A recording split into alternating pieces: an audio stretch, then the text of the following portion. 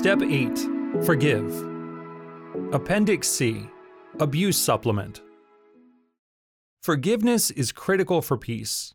Often, the debt of sin caused by the deep wounds of abuse cannot be recovered in this world. Neither your abuser nor society can make up for the harm you have suffered. There may be no one on earth who will ever truly understand your pain or shame.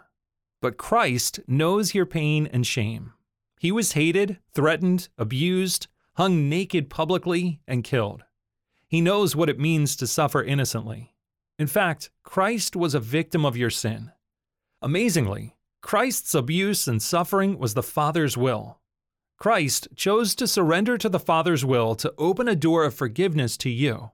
In Luke 22, verse 42, Jesus said, "Father, if you are willing, remove this cup from me. Nevertheless, not my will, but yours be done." Your soul matters to God. Jesus was a victim for the abuse done to you too. Christ suffered for all sin so that everyone, including your abuser, would have an opportunity to be forgiven. 1 John 2 verse 2 says, "He is the propitiation for our sins, and not for ours only, but also for the sins of the whole world." The soul of your abuser matters to God too. If God accepts Christ's blood as sufficient payment to him for the sins of the world, have you considered that Christ's blood is sufficient payment for the abuse done to you too? If your abuser rejects Christ, do you believe the wrath of God will be enough vengeance for the abuse? When you forgive others the debts of sin against you, transferring your claims for justice to God, they no longer owe you, but rather they owe God. You are free to love them, knowing that justice will be served. Forgiveness frees you to work through your own pain and sin honestly. God wants your life to be unhindered by sin, your own sins and the sins committed against you. God wants you to live in His peace. Take time to answer this question now. Question 1. What, if anything, is keeping you from forgiving your abusers?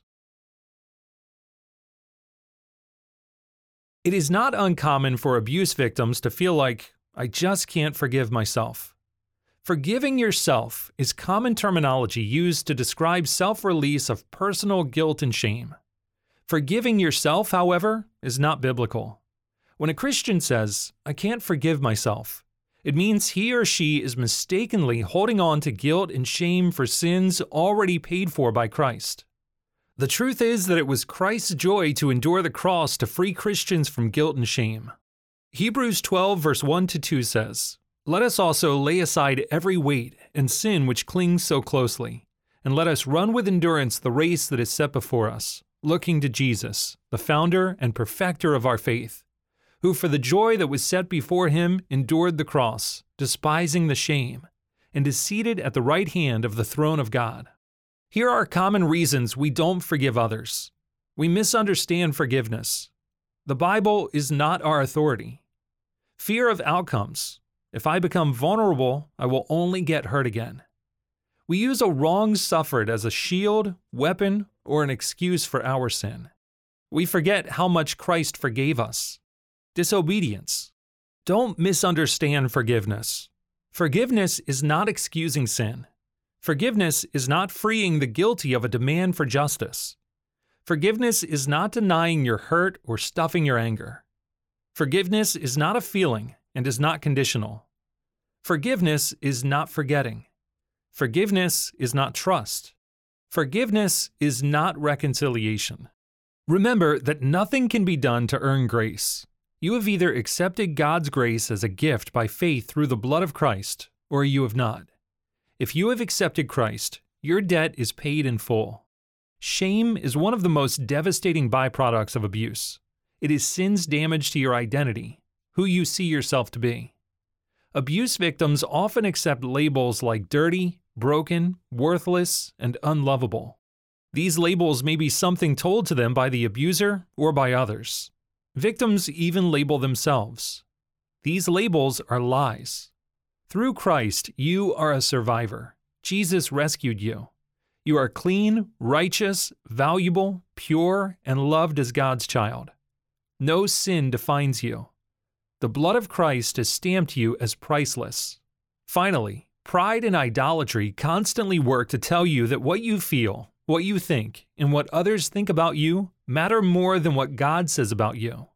If this is true of you, sin has taken root.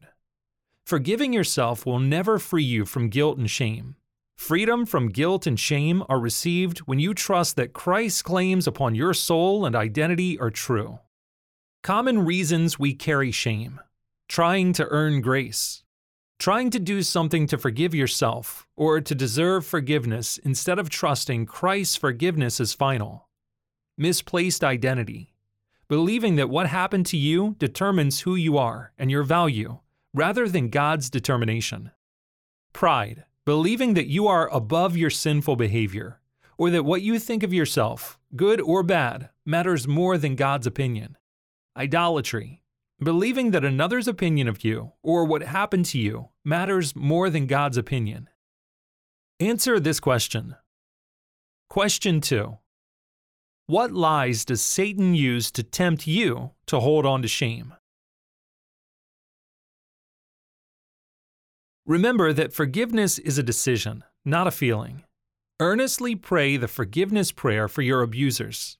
You may need to return to this prayer as hurts are recalled or new revelations come to light. But God wants to carry the burden of abuse for you. Forgive your abusers today. Here's the forgiveness prayer. Dear God, I am facing the truth of how I have been hurt by. List the offense. I know you are intimately aware of my suffering and care about my pain. Please heal me. I am releasing my wounds to you. I know that your judgments are perfect and that you desire for everyone to repent of sin to receive forgiveness through Christ, just as I received your gift of forgiveness. So, I choose to forgive, name. I entrust my claims for justice to you. I surrender my rights for apologies, paybacks, bitterness, or using this sin to my advantage. These debts are now yours to repay. Your justice and vengeance for sin are perfect. I accept them as my own. Jesus, I praise, and you for paying my debts and becoming a peace offering to the world, even to those who have hurt me. Help me love name with your love by the supernatural power of the Holy Spirit who lives in me.